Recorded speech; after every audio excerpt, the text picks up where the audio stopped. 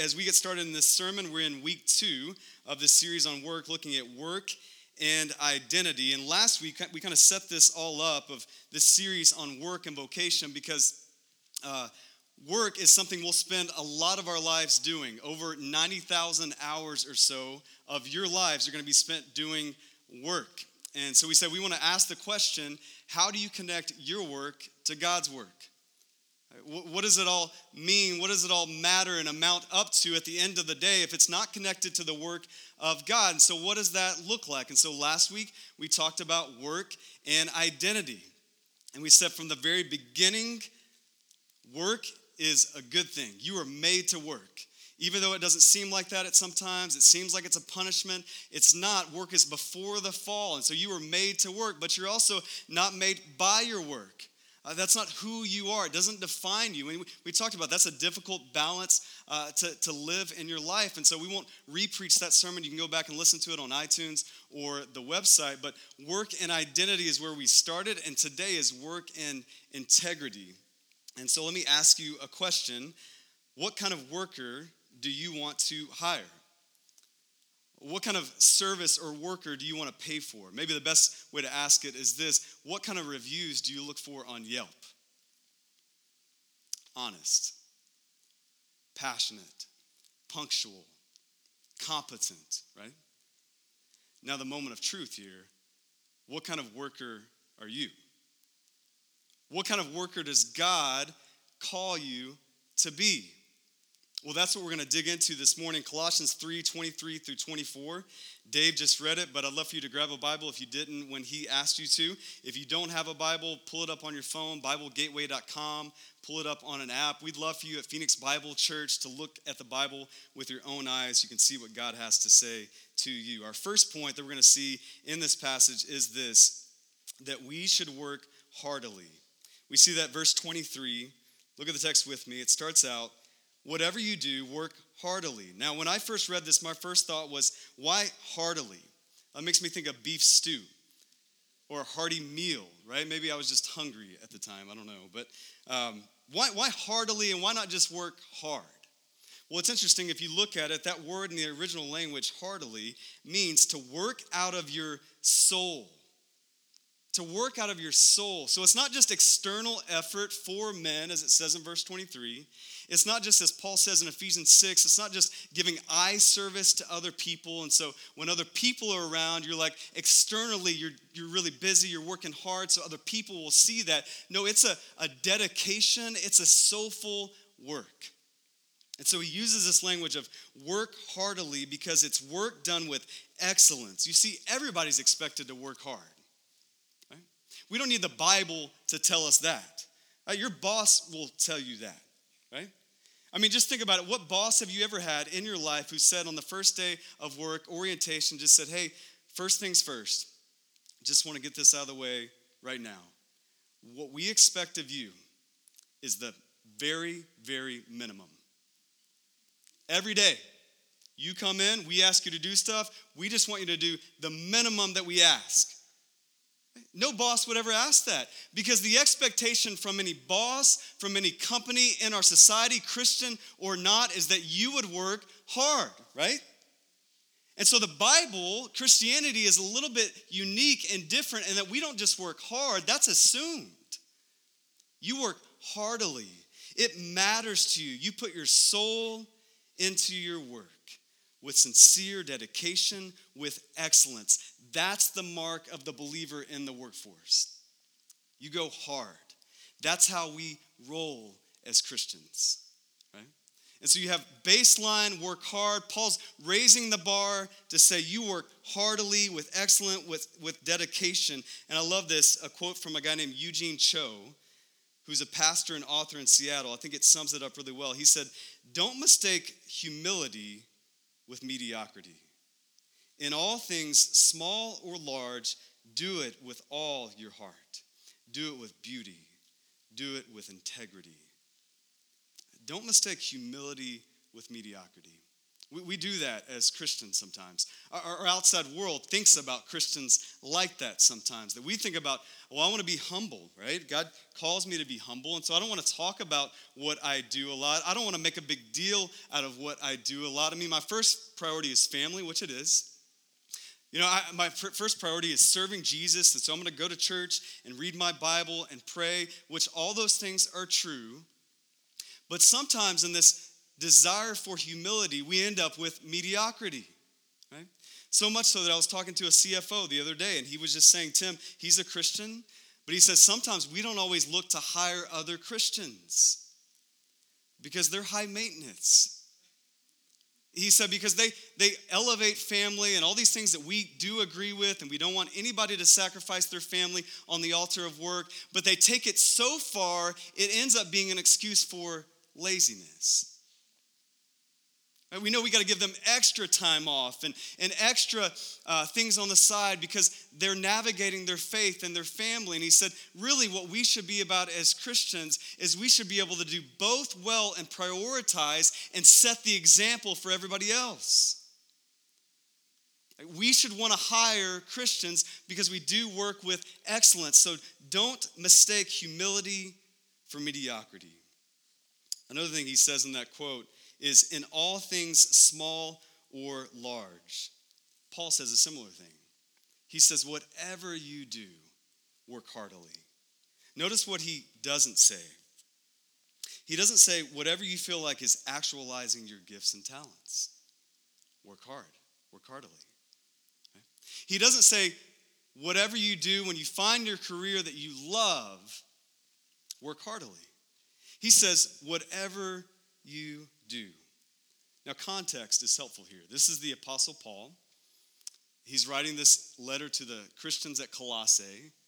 And in this specific section, Colossians 3, he's talking about slaves. Right before this, he's talking about slaves. Now, we've talked about slavery and how God doesn't condone slavery, but how he addresses it and talks about how to work within it, to effect change, to work out of it. And so I won't get into all that today, but the context helps us as Paul's just been talking about slaves with their masters. The job doesn't get any worse. And he's saying, whatever you do, if you are the owner, if you're at the bottom, you work hard, right? And so I know we have different jobs represented in here. I know some of you have your dream job. Some of you don't. Some of you are working towards that. Some of you just say, hey, I just have a job. Listen, it's not worse than a slave. I don't care who your boss is. I don't care the situation, the income, the benefits, the lack of benefits. It's not worse than a slave. And Paul is going to say, hey, slaves work hard, employees work hard, employers work hard. Whatever you do, you work hard. Because listen, you don't develop this heartily work effort when you get your dream job. You don't just decide in that moment, I got the dream job, now I'm going to give my all to this. I'm going to give my soul to this. No, that starts when you're 16 and you work a crummy job. Right? That starts in college when you navigate a part-time job and a full load at school and you don't like either one, right? That desire, that integrity is developed over time. And then when you get your dream job, you already got the work ethic down. And so Paul says, whatever you do, you work with this soulful, passionate, excellent work. I know for me, one of my first jobs was working at Target, and I was the cart pusher. Don't be jealous. Right? And so I would go out at first in this job, and I would just think, I hate cashiering worse than I hate cart pushing. And so I'm going to take as long as I can pushing these carts. And before I knew it, I began to see people at Target. It was a smaller town that I grew up in. And they knew I was a Christian, and they knew I went to church. And they would see me kind of slacking on the job. And so I began to think about that and think, well, okay, if I'm a Christian and everything I do magnifies God, I guess I got to push the carts harder. And so I did. I went out and I started to time myself and think, how quickly can I push these carts in? I started to develop a technique. You didn't know there was a technique with pushing carts. But I worked for Target for like 6 years, so you develop something like that over time, right? So I started to realize if you push to the side and you swing out real big and then push in, you can push a lot more carts. And I began to develop technique and some more work effort with pushing these carts. Now, before long, I wasn't pushing carts anymore. I was running the service desk. Again, don't be jealous. Right? I was working the service desk, and before long, I started putting the return items away, and I started crushing it and interacting with the guests and doing a good job of that, because I said, I want to work hard as for the Lord. I didn't start out that way, but I grew into that, and before long, the higher-ups at Target were asking me, hey, would you consider staying on? We have different scholarships available for college, and we have a career path, and you could jump into that, and hey, would you consider staying on at Target? And I was like, no, I can't do that. Thank you. But as I worked hard in any level, and I'm not trying to brag about my work ethic, it took me 6 years to get there. But as I worked hard, as I was respectful in whatever job I had, God began to give me influence in that vocation. I think of Oswald Chambers, who started a seminary that eventually closed. That was his dream. That was what he felt like actualized his gifts and talents, to start the seminary. That dream dies. And so he takes a job as a chaplain.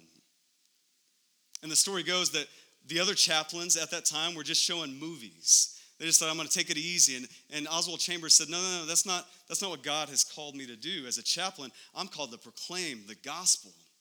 And so he did that with excellence, even though it wasn't his dream job.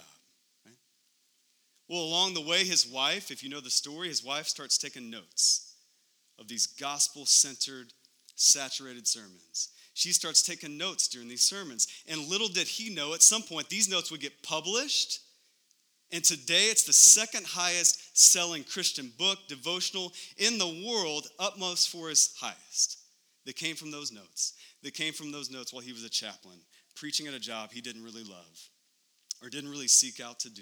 It wasn't the dream job, but he worked hard where he was. Now, some of you are thinking, well, Tim, that's Oswald Chambers. I'm not that guy. Not only that, you don't know my boss. You don't know my situation. And the reality is, I don't. Some of yours I do. I hear you talk about your job. But some of yours I don't. But I do know some people in the Old Testament who had some crummy bosses, who had some crummy job situations. People like Daniel with Nebuchadnezzar. Nebuchadnezzar was a little bit crazy, if you know the story at all. Daniel worked under him. I think of Mordecai and King Xerxes. King Xerxes, in the story of Esther, he was a little bit crazy and not a good boss, not a good situation. Mordecai, who worked hard under King Xerxes, helped rescue the Jewish people. I think of a guy named Joseph in the Old Testament who ended up working for Pharaoh, but before that worked for Potiphar. Worked in Potiphar's house, ended up in prison, but he worked hard in every stage. And then he ended up in the palace. And when he was in Potiphar's house, primarily as a slave, he didn't think, woe is me, I'm not doing what I dreamed of doing. He worked hard. When he was in prison, he didn't think, I'm in prison, nobody's going to remember me. He worked hard. And then he ended up in the palace, second in command over all of Egypt, because he worked hard. These are some horrible situations. I don't know your situation, but I don't know if it was as bad as this. You see, the reality is a believer in God who works heartily can affect change. You can affect change. Maybe that's why God has you there. So instead of complaining about your situation, maybe you realize this is why God's put me here, because the job isn't great, because the culture of this company isn't good, because this boss is crummy. And so that's exactly why he's put a believer in Jesus Christ, who has this desire to work excellence with soulful work to affect change in that job. Maybe that's precisely why you're there. Now, can you leave your job at some point? Maybe you need to do that. Maybe that's a conversation you need to have. You need to pray through that, get wise counsel on that. But I think as Christians, we're too quick to jump out instead of diving all the way in and saying, God, you've called me here for this time, for this purpose to affect change by working heartily in whatever job, whatever situation that is. So that's our first point. We work heartily. We trust God with the rest. He affects change. And sometimes that means he changes our situation. The second thing, our second point, is that we work intentionally. We're going to hop out of Colossians 3 real quick. 2 Thessalonians, we'll have it on the screen. 2 Thessalonians 3, verse 11 says this. It says, "For we hear that some among you walk in idleness, not busy at work, but busy bodies." Some context for this passage. Paul in this passage is talking about idleness, talking about people who don't work hard and still want to eat and do all the things and just end up taking those things. And so he's talking about integrity and work. And he says, it's really interesting, verse 11, he says, don't walk in idleness, or some of you walk in idleness. He says, some of you are busy bodies, but you're not busy at work. And just let that sink in for a minute, the contrast there. Don't walk in idleness. How's that work? Idle means to be still. How do you walk in idleness? Don't be a busy body who's not busy. How does that work? Well, at first glance, it seems confusing, but I think if you look at our culture, Paul was being prophetic. Right? Rarely in our culture today, and I imagine someone in this culture with just different challenges, do you see people just do nothing? Right? When's the last time you asked somebody, hey, what'd you do this week? And they said nothing. I'd love to know. But no, what do we say? We say, I'm busy. That's just a busy season at work. When is it not busy? Hey, what'd you do today? A lot, right? We experience this to the peak, to the pinnacle in our culture. Rarely are we doing nothing, but often we're walking idly. Often we're busy bodies, but not busy at actual work. We have a lot of movement, but no direction. We have a lot of action with no advancement. Right? See, just because you're busy doing things, just because you're walking, doesn't mean you're working effectively for the Lord. Right? You can walk all kinds of ways. I can walk down here. I can walk to the side. I can walk backwards. We can move and it not move us forward. And so what Paul is addressing is, hey, work heartily, but also work intentionally. Right? What are you putting your hands to? Be meticulous about that. Be specific about that. Be intentional with your work. Some of you have experienced this when you are in a busy week and somebody says, hey, what did you do? And you're like, I don't know. What would you do at work today? I did a lot of stuff. I can't remember specifically what I did because we have no intention. It all runs together. One of the things I do to help with this, as a pastor of a church plant, a church that's still building, we're 3 years old. As a church, we have amazing leaders who do a wonderful job, but I have my hands on a lot of different things. I don't want to do that forever, but right now, that's where we are. And so there's anywhere from leadership development to the ministries that we have, which we have several, to the finances that we get into. We have an accountant who does all that and other people who help with that, but there's aspects to that, to the counseling, to the preaching, to the visits and just caring for people who have messy lives, to the admin, to the events and coordinating all of that. And there's several things I have my hands in. And sometimes I was this guy. You ask me, what did you do this week? I did a lot of things. I can't tell you one, right? And so what I did is I wrote on a note card. Wasn't fancy. I just wrote on a note card one day at work, just my top 10 priorities. I just said, hey, what am I overall called to do? There's a lot to do, a lot needs to be done, but what are my priorities? And so I just started writing those things down. And I started just my personal devotion to God. The next one was my family. The next one was my church and preaching and leading and those type of things. The next one down was the care and the counseling. The next one down and on you go. And I put that note card and I taped it to my desk. And so every day when I walk in, just like you, there's a lot of things to do. right? There's a lot of things in my task list. My inbox is full, and I look at that card and I start to reorient intentionality with my work. Now for me, that's what I do. Maybe there's another tool that you can use, another way you can do that, whether you're a nurse, an architect, an accountant, a stay-at-home mom, a student, whether you're retired. How do you spend your time? Do you know what your priorities are?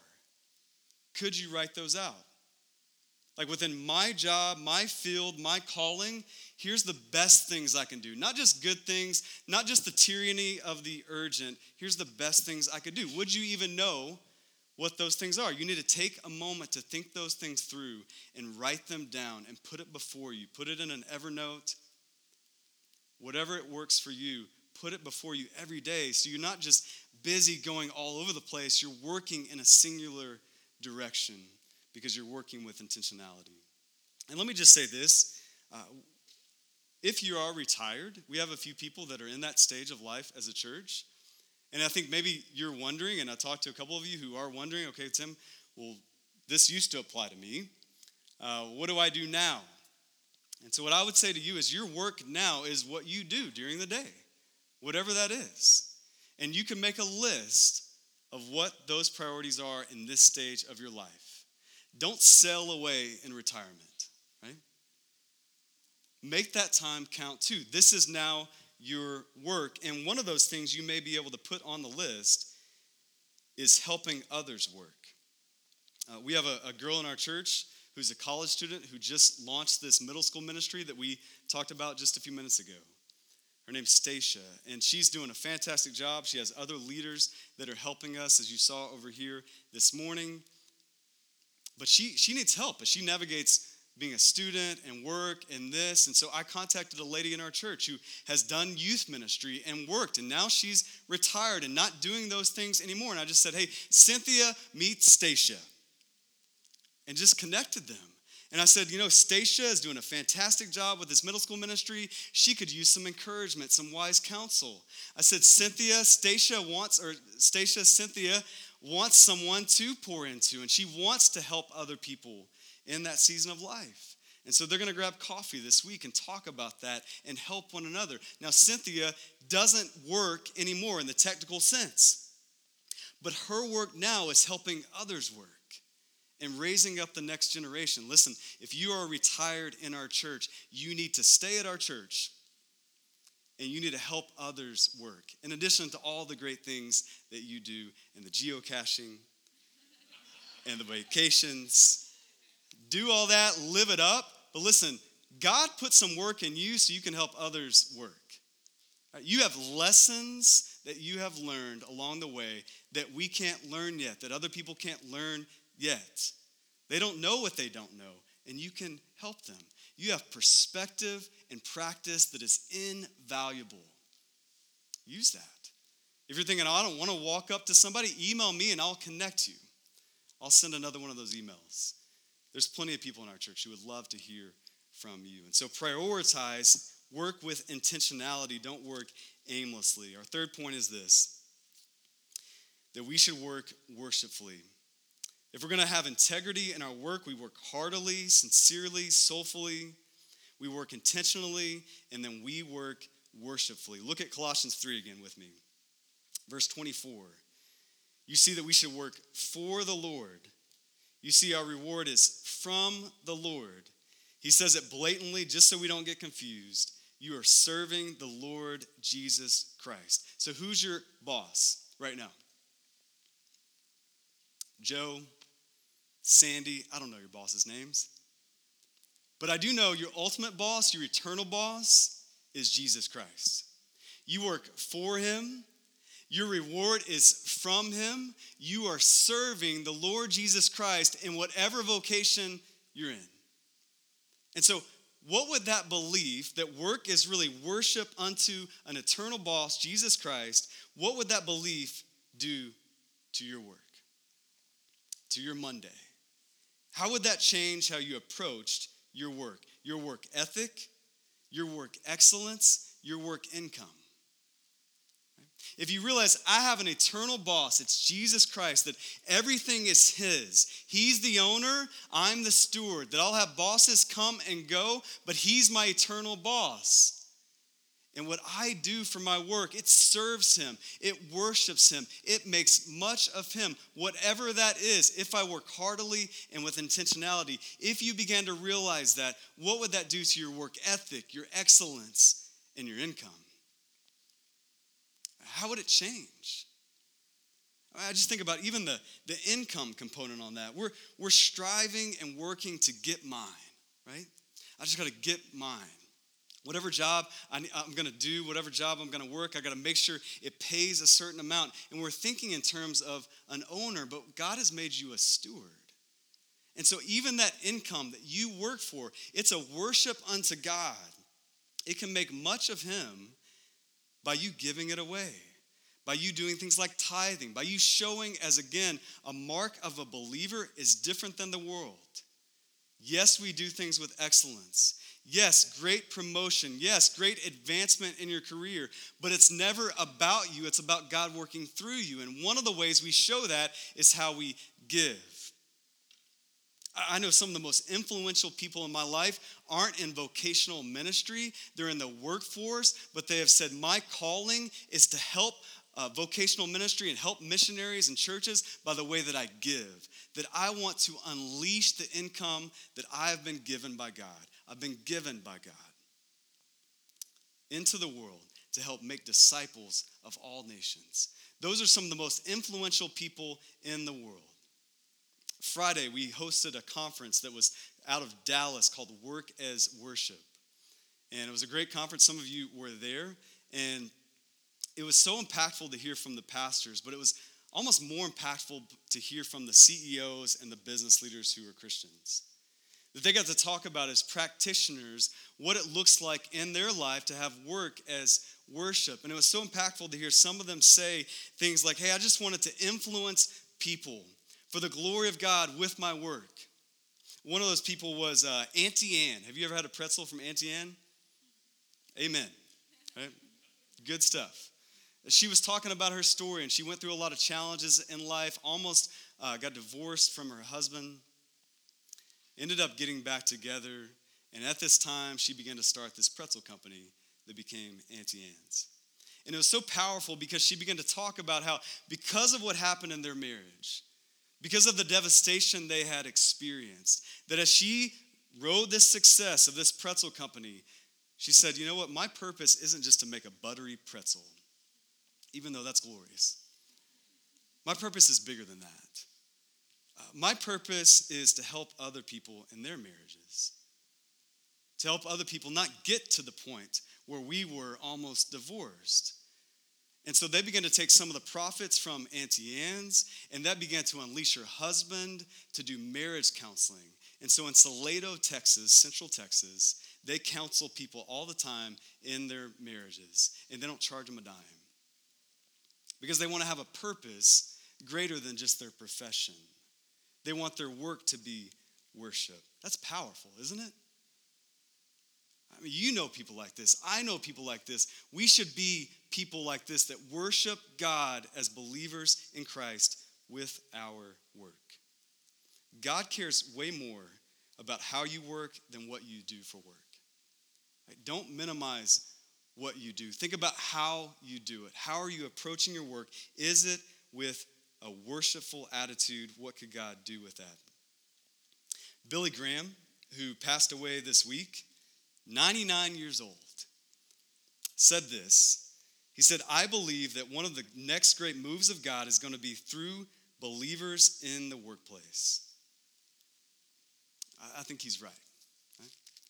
I think we see this happening in our society, that people who have integrity can have amazing influence. We're going to talk more about that next week, of what it looks like to work for the glory of God, but for the good of others, and have integrity that leads to influence. You have that opportunity in your work. And so I'm going to invite the band back up, and we're going to respond and see what this looks like for us in our vocations. Maybe some aspects of our work that need to change. Maybe some aspects of our work that we need to repent of. and just say, I haven't worked heartily. I haven't worked intentionally. My work has been about my elevation, not the elevation of Christ. And maybe we need to take this time to repent, to literally, repentance means to turn. That maybe you're going after yours. You are getting this prideful, arrogant thing in work, and it brings your security, and it's all about you, and you just think, well, one day when I get this other job, then it will change. No, that can change now. Repent from that. Turn from your way of work to God's way of work. If you have integrity in your work, everything will matter. If you don't have integrity in your work, nothing else will matter. You could be amazing at your craft. You could be a charismatic individual. You can have a lot of money, but if you don't have integrity, nothing else will matter. If you start with integrity, every single thing you do will matter. Whether you're working in a cube, whether you own your own company, whether you're a student or a stay-at-home mom, you start with integrity, and all of it will count. In that work as worship conference as well, Phil Vischer, I'll close with this. Phil Vischer is the creator of VeggieTales. VeggieTales, any fans? My kids are not fans because it's veggies talking. So they never really caught on to that, creeped out by that. But hey, what works? Whatever works, right? I loved hearing from Phil Vischer, though, is he talked about his story of starting VeggieTales and how people talked about, and he even talked about how he was going to be the Christian Disney. Right? And at one point he talked about we were all these employees and we were expanding and we were doing amazing things. And he said, as somewhere in that process, I got caught up in pride. And work stopped being worship unto God, even with VeggieTales. And it started being about me and my advancement. And he said somebody came alongside him that he didn't really know and just said, hey, watch that pride. And he was like, oh, okay, I don't really know what to do with that. And then like the next month, he would get an email from that same random person and just say, hey, I love your work, love what you're doing, but just monitor that pride. And around this time, his company started to do really poorly. They started to get off track. I think they got sued. They had to file bankruptcy. And he started to think, okay, maybe that pride is part of this devastation, part of this destruction. And so he talked about this impact he wanted to have, be the Walt Disney of Christianity. And it was swallowed up by pride. And so he said this, it was really impactful for me and I think the people there. He said, impact we long for doesn't happen when we pursue impact. It happens when we pursue God. Think about that. The impact you long for doesn't happen when you pursue the impact. It happens when you pursue God. And he said, as I started to realize this and stop chasing the dream of Disney Christianity and stop making this about me, I found my purpose in God. And then the impact started to follow. His company rebounded, and they still make incredible veggie movies and shows that teach kids about Jesus. Right? See, whatever your work is, it can make an impact, but don't chase the impact. Don't chase the influence. You work with integrity. You start there, and God can use that just like he did with Joseph in the Bible, just like he did with Oswald Chambers, just like he did with VeggieTales. God can do that for you because it's not about them, and it never was. It's about God working through them and through you. So what aspect of your work needs to change? You just talk to God about that. What aspect of your work do you need to turn from your way of doing things and turn towards his way of doing things, working heartily for the Lord, intentionally and worshipfully for the Lord?